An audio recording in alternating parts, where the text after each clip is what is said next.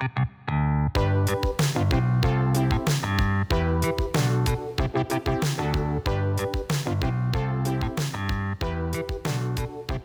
and gentlemen, welcome to the Confluence Cast presented by Columbus Underground. We are a weekly Columbus-centric podcast focusing on the civics, lifestyle, entertainment, and people of our city. I'm your host, Tim Fulton. This week, Columbus Underground reporter Brent Warren sat down with Central Ohio Transit Authority President and CEO Joanna Pinkerton. She's been in a role at COTA for almost a year now. They discussed how she came into her role, the interdependence of mobility in Columbus, mobility as a service, the state of things at COTA, and where they're going. You can get more information on what we discussed today in the show notes for this episode at theconfluencecast.com.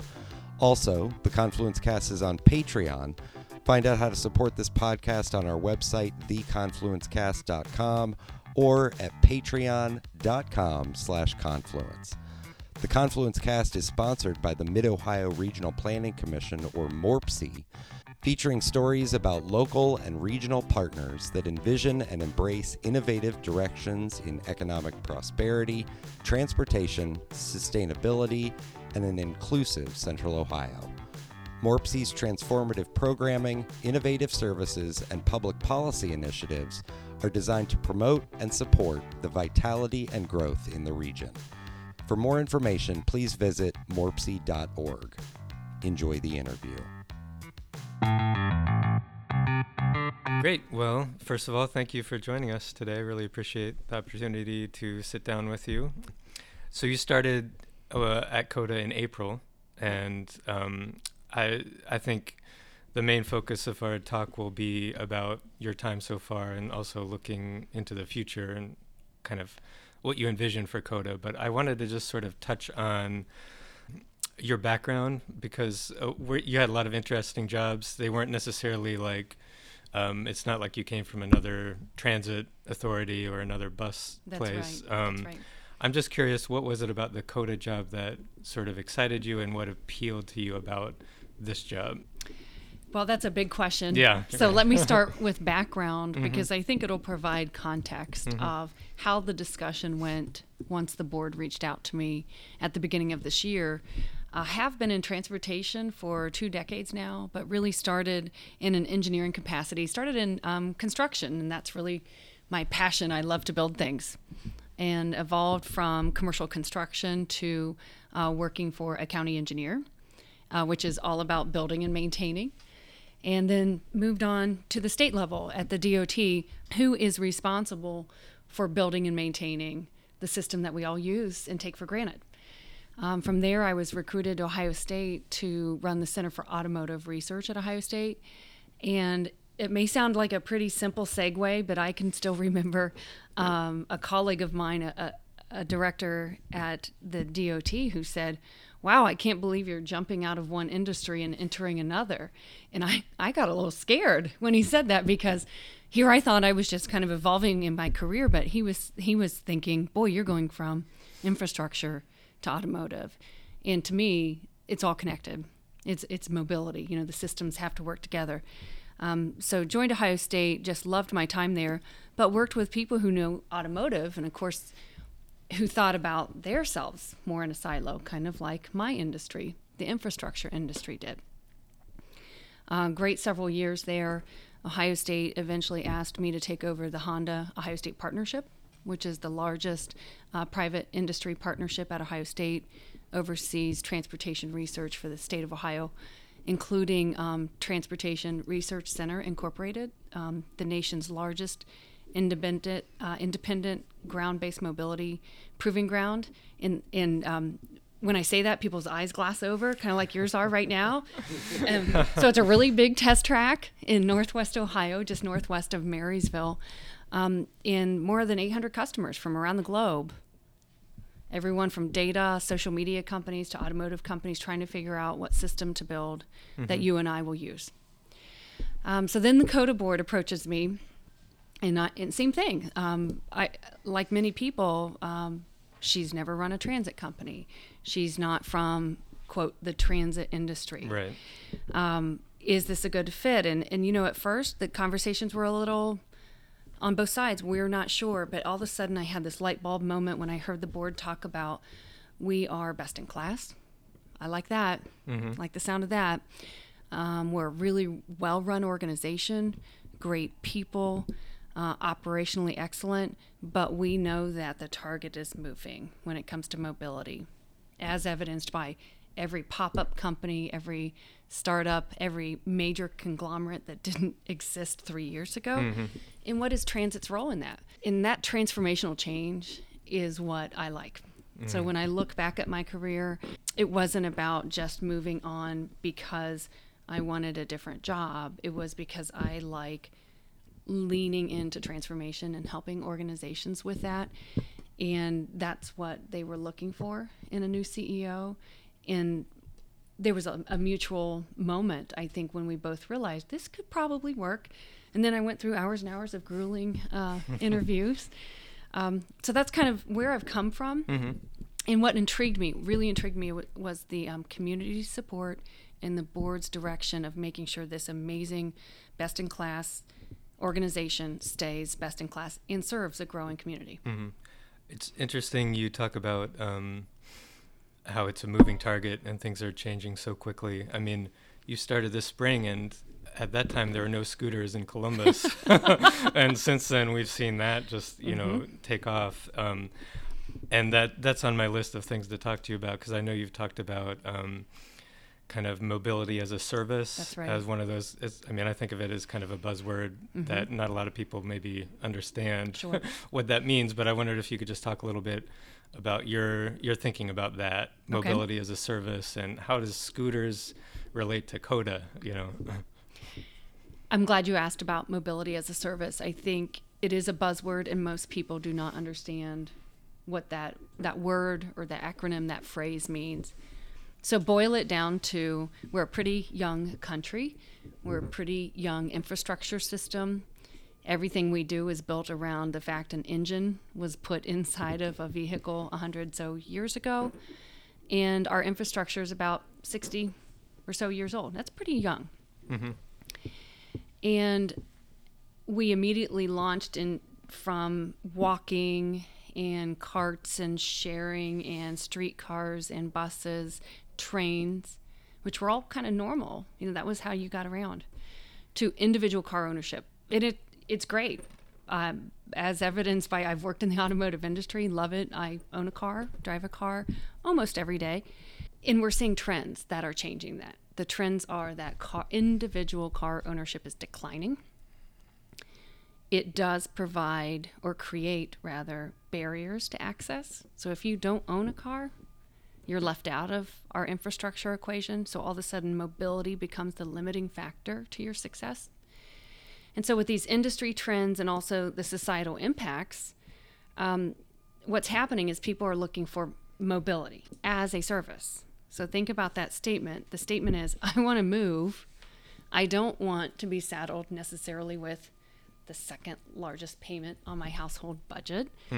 I just want to move. Right, and that's getting away from ownership. That's exactly right. Yeah. So the automotives, the public infrastructure, the policy realm, everyone sees this trend. You can ask any top company, including insurance, who's saying, you know, my entire business model is based upon ensuring that you own something, and then my risk and my actuarials can tell me how my business will work based on your risk assessment of you owning something. So everyone's intrigued and some worried about this model shift from individual to as a service. But there's two really big things driving this. Younger generation who has grown up in a technology age. You know, I'm looking around this table, and for those who can't see, there's a little bit of gray hair in the room, myself included. And you know, we transitioned to pre-cell phone, pre-computer, pre-internet, to it as part of our life. We have entire generations now who just know that it exists. And imagine if you told them there was a time when I had to pay for my cell phone, and then my data plan was separate. And then remember when we all got the separate bills for texting? And when you went over your text allotment, So anyways, imagine how we would all react if all of this was separate services, separate line items on our household budget. Mm-hmm. And people are saying, I just want to move. So the younger generation's like, I'm accustomed to just stuff as a service. Mm-hmm. I can crowdsource any service I want. So why all of a sudden is mobility, I have to choose one single form? Mm-hmm. They are mode agnostic. They just want to move. So that's kind of a long way of saying younger generation. The older generation, so we're dealing with an aging in place crisis. We have a pretty significant population set to double in the next 10 years who may not be able to drive. So they want to move, and they're hoping that we will come up with solutions to keep them moving instead of keeping them driving. Mm-hmm. I wonder, in your first, not quite a year, have you found that you've had to have this conversation a lot with people and kind of bring people along sort of the... Yes. Undoubtedly. As a matter of fact, our team the other day was just talking about we need to come up with the elevator speech for mobility as a service, because you certainly can't put people through what the exercise I just put you through. I have a captive audience here, but in essence, it's I just want to move, mode agnostic, single payment. I don't want to have to think about those different systems. Now, it's interesting. It's called mobility as a service in Europe. Here in the United States, that term is still up for debate. It's a little foreign to people. There's a new Mobility on Demand Alliance being formed at the national level. COTA will be involved in that. I will be sitting on the board of directors.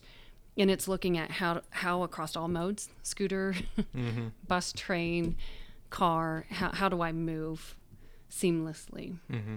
And what kind of progress would you say COTA has made in moving that forward in terms of your operations? Like, what is COTA doing that fits into that viewpoint on how people are going to be getting around? You know, that's a great question about internal operations. So just as that concept might be foreign to you or someone, a community member, it was just as foreign internally here.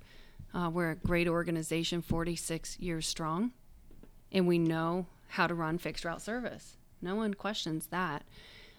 So we've been doing a lot of internal education. We formed a cross-functional work group from every division, a really wide, diverse group of ages and genders and backgrounds, and we're letting them tackle it. So they're learning as they go, and then they are decentralizing the information and educating everyone. So I think that's been pretty successful. We're on about month 4 of that, doing educational sessions. The biggest challenge is then reaching out and making partnerships. We will not be able to do this alone.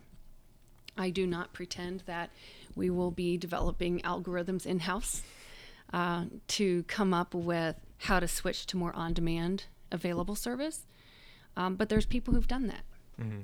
And so developing those partnerships outside of the industry and bringing them in, that's some of the progress we've made in the last 7 months. Okay. And specific programs that fall under this would be like the Smart Columbus app. Is that something that... You know, that's a great example. So the Smart Columbus app will be an enabler to us having mobility as a service.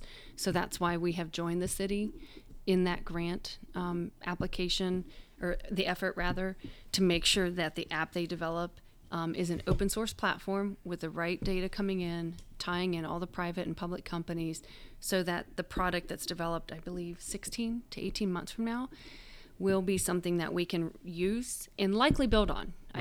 I'll be, real frank, a grant from the federal government tells you to do X, Y, and Z. I have a feeling we'll take that as a good foundation and build on it. Mm-hmm. So the idea is it just makes it more seamless to be able to plan your trip across all these different modes, purchase tickets, buy a lift that goes along with the bus ride. That's the idea behind That's exactly right. Okay. And reliability. So why do people like being in a car? I know my car's there. And granted, it sits idle 85% of the day, so it's just a sunk cost. But I know when I need to get in my car, I can get somewhere. So tying systems together so that when you get off of that system, that there's another system available for you. And that's a really interesting concept because it forces public and private to work together. So that's something I'd like to focus on moving forward. What I feel like some people hear all this talk about mobility and apps and technology, and they get worried, especially if they're regular bus riders. They think, wait a second, I just want the bus to be there. Right. I just want dependable service. I want more frequent buses. I want to be able to go where I need to go on the bus. Sure. What do you say to those people? Well, that's a great question to ask. I'm glad you brought it to the forefront. That's not going to change. Our fixed route is there. It's going to stay there. Our reliability is increasing. Our on-time performance is improving. You see screens now with digital displays telling you when the bus will arrive. If you use the transit app on your phone, you can see real-time availability based on new systems we've just put in place in the last year. So those things are not going away. As a matter of fact, I would expect people to have more reliable service as things are connected. And for the unbanked or someone who does not have a smartphone, or maybe smartphone costs or data plans are a challenge, we still have systems that we're developing with smart cards and IDs so that you can still access these systems. I'm a real big believer in you develop technology and you develop solutions for people. You don't develop it because it's cool and because you want to have the next newest system. Our team takes great care to ensure that our wide variety of riders will all have access.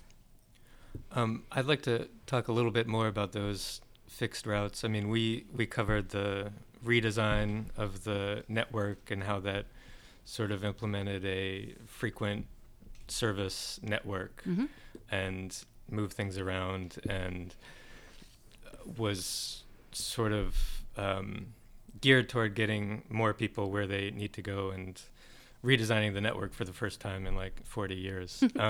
So what's the next step from that? I mean, we've also covered the regional corridor plan.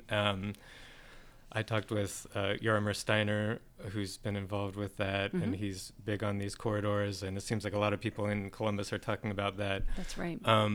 Where do you see that going? I mean, I know everybody asks you about light rail. We don't even need to get into that, but just in terms of dedicated transit lanes, are we talking about taking space away from cars or taking space away from parking? I mean, that's something that has never really happened in Columbus before. Right. That's an astute observation that it's never happened before.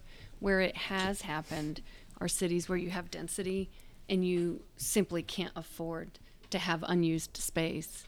I mean, when you think about a parking lot as far as a sunk cost and a pretty heavy line item, I spoke at Ohio State last week, and 5 of the top employment corporations were in town, and I talked about, a parking lot as a maintenance and repair item on your line item on your budget, and every single one of them shook their head thinking, yeah, I spent a lot of money to make sure that thing is there.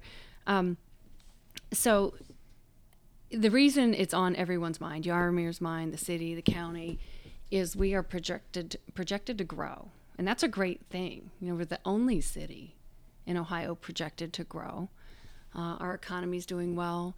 Estimates are up to 500,000 jobs and up to 1 million people within the next few decades. So even if you're not a traffic engineer, just stop and think about that. If you double the number of people, if you double the number of cars, I think we can all figure out what that looks like, at least anecdotally. So I mentioned earlier, we've been doing the same thing for about 100 years, just based on a technology change at the turn of the last century. The reason everyone is excited about the corridor analysis is this is one of the first times we're doing pre-planning.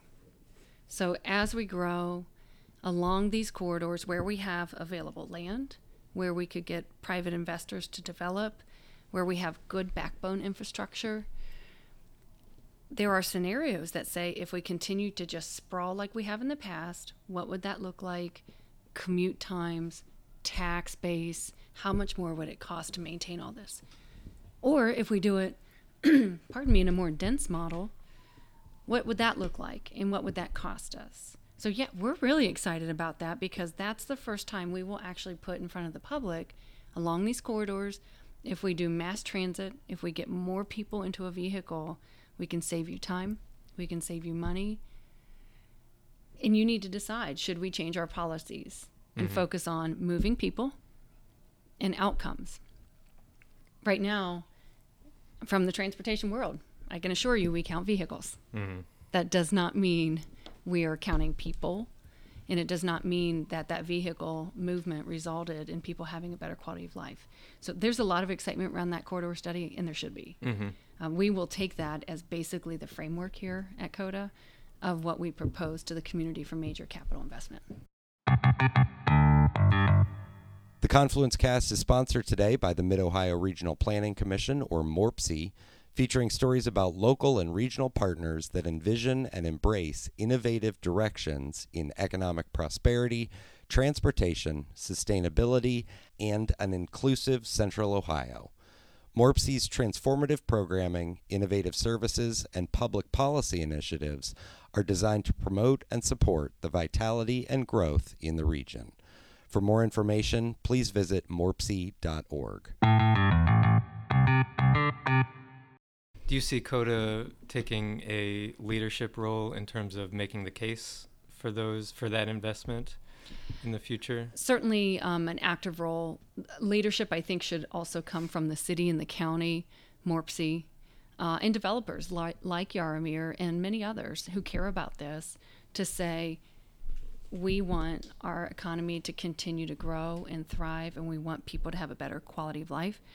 We are an enabler of that, but there's a lot of leadership, even amongst the partnership in the economic development community here, who will have to join us and say, we would like to build it right the first time.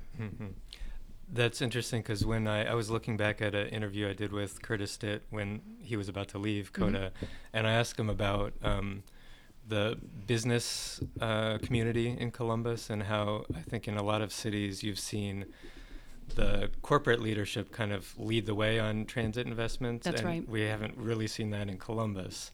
In terms of, like I think in Charlotte, it was all the bank companies saying we need to attract people, so we need to build trains and stuff like that. What would be your assessment of that business corporate leadership now in Columbus? Do you think there's starting to be an understanding of the importance of transit and investing in transit, or is it still sort of like the old model where most of our employees drive to work, we have huge parking garages, or we're out in the suburbs? That's not something that we need to worry about so much. Well, that has been a focus of mine from the very beginning. Just in the short 8 months, I've reached out to a lot of CEOs of the major corporations. And I think fundamentally, they do support more efficient movement of people. This is affecting their bottom line from a facility standpoint. It's affecting their bottom line from not being able to access workforce who cannot get to work. And it's also affecting their bottom line as far as reliability and how can I ensure that people have mobility options? Because there's a wide spectrum of pay grades at those different companies. So they've been incredibly receptive. I think why you haven't seen maybe a more vocal is because just recently, those same people did an amazing job supporting our levy renewal. So 2 years ago, they all came to the table, all the major corporations, and said, this is vital for our community. And it passed by a supermajority. It's fantastic. So they have stepped up. I think right now they're waiting for some initial analysis out of the corridor study, and they're waiting for us to make recommendations. But general support across the board. As a matter of fact, the downtown CPAS program is an example of that. So you're, for the first time ever, having building owners, landowners, employers paying for their employees to have transit because it means they can get to work. So that was a pilot for a reason, because we needed to know how it would work.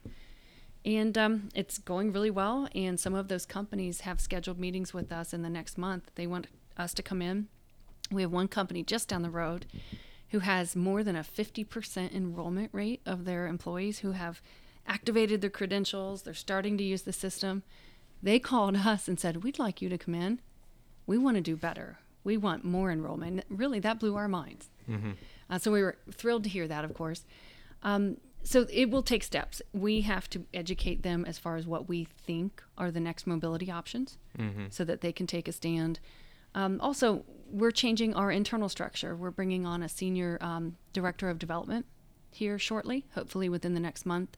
And that person will be responsible for reaching out to the corporate community, economic development community, and helping figure out what the next version of those deals are that we can do right now with existing operations, existing revenue streams, before we even have to talk about the big capital investments of the future. You mentioned the CPAS, and I participate in that, my employer. Do you? Okay, yes. great. So, I ride the bus, and I've noticed just anecdotally, it seems like, and we've talked about it at the office, it seems like there's a lot more people on the bus. There are. It's not anecdotal. Yes. We are seeing the data and the trends of more people riding. We're seeing them coming from different parts of town, too. Suburbs where people have typically used their car and commuted in.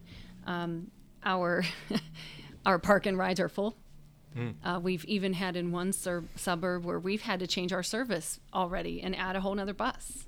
I was going to ask about that. Yeah. Do you see that potentially happening on other? I mean, I'm sure everybody asks you about their own personal commute and if you can improve it. But do you see like potential for frequency to increase on other, like some of these frequent networks?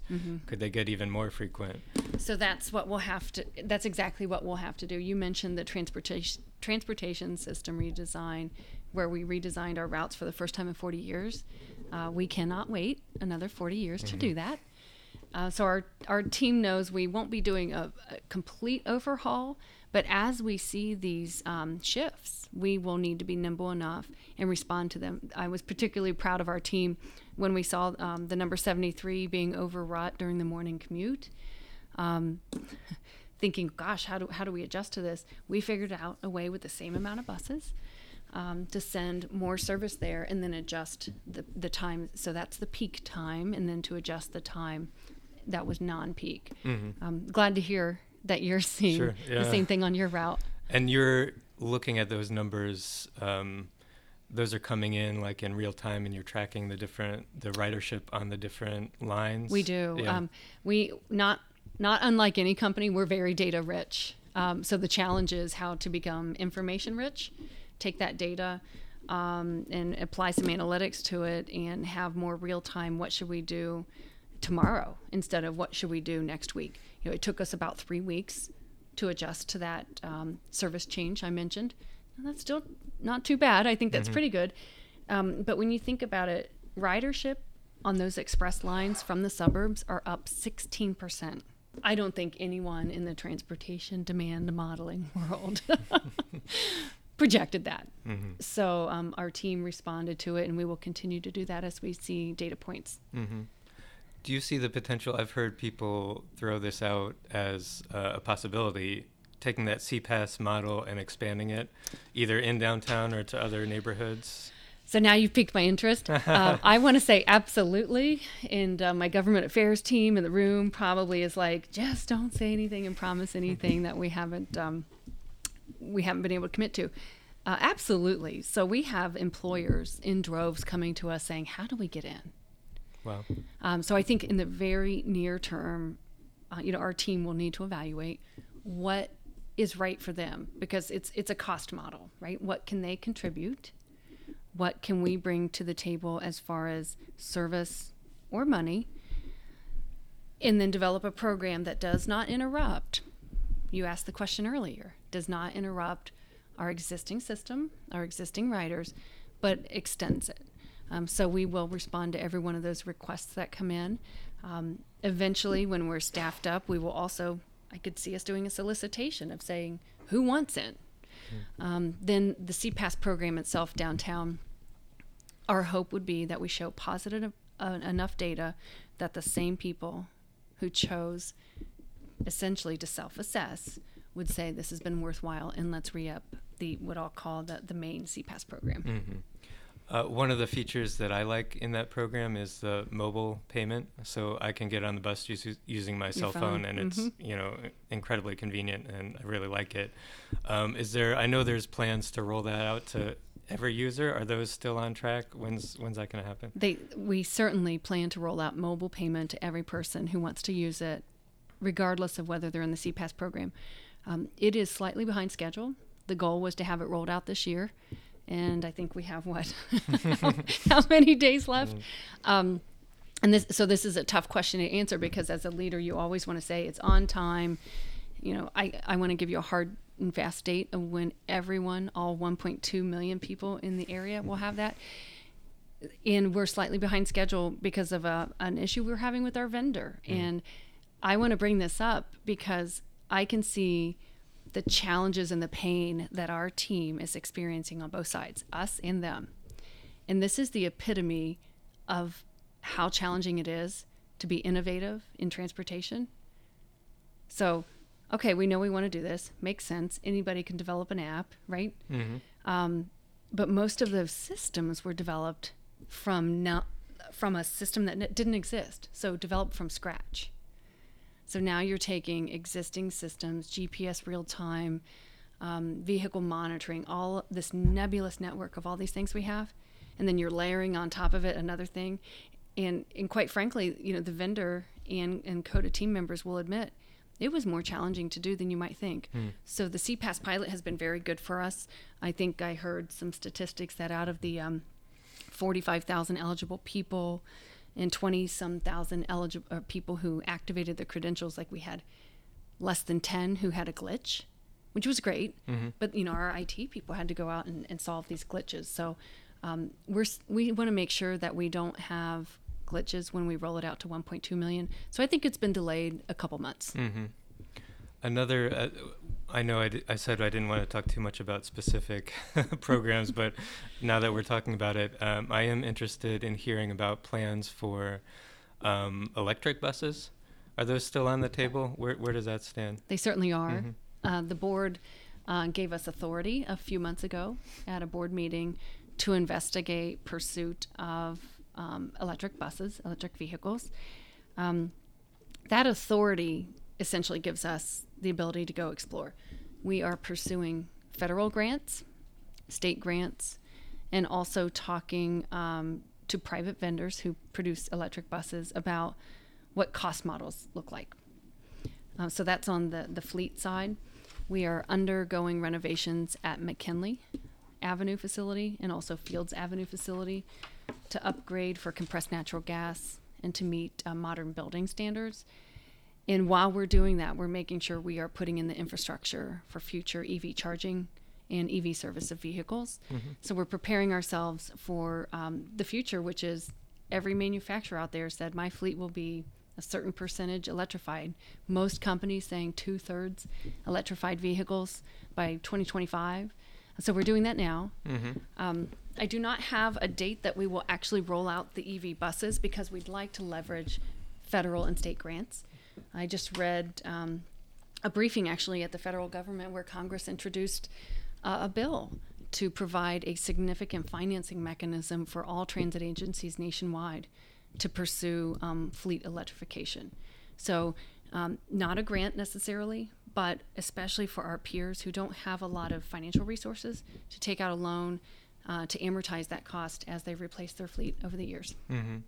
Something with the electric vehicles discussion I've brought up with the Smart Columbus people, it seems like all the focus is on, I think rightly, getting more people to drive electric vehicles and making that a larger share of the percentage of cars on the road. But, we're in Ohio. Most of our power still comes from coal. Right. How would COTA approach that? I mean, is that also in the long-term thinking, like solar panels or what? So this is the great debate. I've been working on EV-related infrastructure for almost 9 years. In the Midwest, our energy is not necessarily clean. So the emission may not be coming out of the tailpipe, but it's coming out of a pipe somewhere. So two things that we are doing. One is we communicate routinely with the AEP. Our team was over there yesterday. AEP, from a corporate standpoint, has really taken a stand on what they can do in their portfolio to develop clean energy. I mean, they are shifting in double-digit numbers how much power they generate from clean sources. So we will continue to partner and support with them. Interestingly enough, their desire to do that has been driven by their shareholders, by their board, by their consumers. And there are regulatory barriers at the state level that prevent them from doing it. So we stand with them in talking to our legislators and our regulators to say that is the right thing to do. And it generates jobs when new fields of solar or wind or bio are built in portions of the state. We do look at our procurement of energy, whether it's natural gas, electric, diesel, or other fuels, to make sure that we're sourcing appropriately so that we can support with our dollars, with our purchase. We are also looking at, we have a new chief sustainability officer here at COTA, and he's looking at our entire waste stream. You know, we recycle, we do what we think is right, but what's our carbon footprint? And our carbon footprint's pretty significant simply because of the vehicles that we roll on the road. Right. So he's mapping all of that for us, he and his team, and we will continue to make choices that make us a much more economically and environmentally sustainable organization. Great. I just want to go back real quickly to the regional corridor plans, because I know this is kind of the big question, I feel like, for a lot of people who want to see something big happen with transit in Columbus. And they've heard a lot of talk about this, and a lot of planning has happened through the years. Do you think this is that thing that will...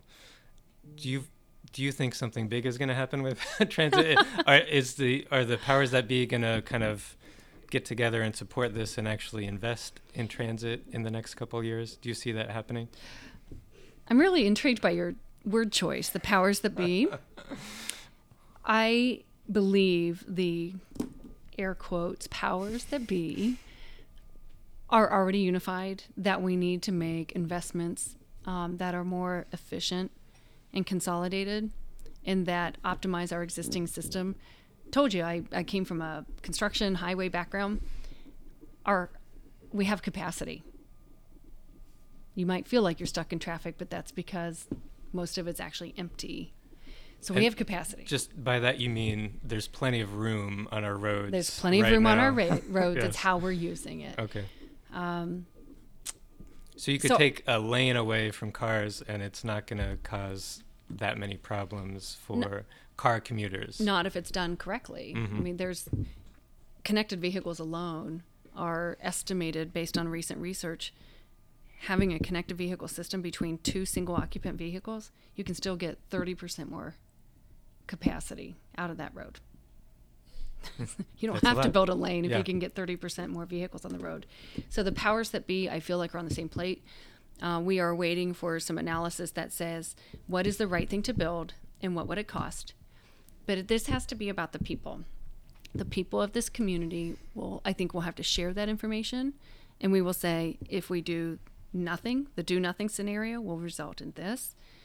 Here's one proposal, and they will have to vote on this. I mean, that's what's really cool about the Columbus Way is we all pull together when we think it's important enough. You saw it pretty recently around a stadium and a team. Sure. You've seen it around Smart Columbus. You've seen it around the mayor's neighborhoods plans. I mean, we have people coming together saying, let's help this neighborhood. So it's not so much about the powers that be. You know, it's our responsibility to make sure we put good concepts out there. But then we'll need to get the public on board to say, yes, this is what I want. I would rather have this amenity than sit white knuckle in my car for 50 minutes for a 12-mile drive. Well, great. I mean, I appreciate all your thoughts on this. Just to kind of wrap up our conversation, when you look at your heading into your second year at the helm of COTA, what are you most looking forward to in like the next year? I am really looking forward to the community thinking of us as their mobility systems integrator. Like, hey, new development. I already know what engineering plans look like, but no, I need to bring in the mobility experts and say, this is what I want to do. This is the housing I want to bring in, the commercial development or the redevelopment. Tell me what we can do to move people in a connected system and then let's design around that instead of the current way, which is, you develop it, design it, send it over, plans reviewed. There's a process, there's a step. And then we get called to the table and we say, oh, our 40-foot bus won't fit in there. And so that's the discussion today. Right. So for the community to say mobility is so vital, that we'll be at the table at the beginning. And I'm beginning to see that already. Great. Well, thank you for talking with us today. I really appreciate it. Sure. I appreciate your time, Brent. Great. Thank you.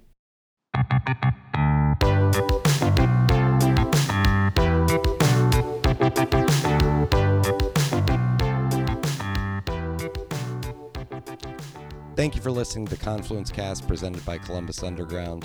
Again, you can get more information on what we discussed today in the show notes for this episode at theconfluencecast.com. Please rate, subscribe, share this episode of the Confluence Cast with your friends, family, contacts, enemies, your favorite commuter. If you're interested in sponsoring the Confluence Cast, get in touch with us. We can be reached by email at info@theconfluencecast.com. Our theme music was composed by Benji Robinson. Our producer is Philip Cogley. I'm your host, Tim Fulton. Have a great week.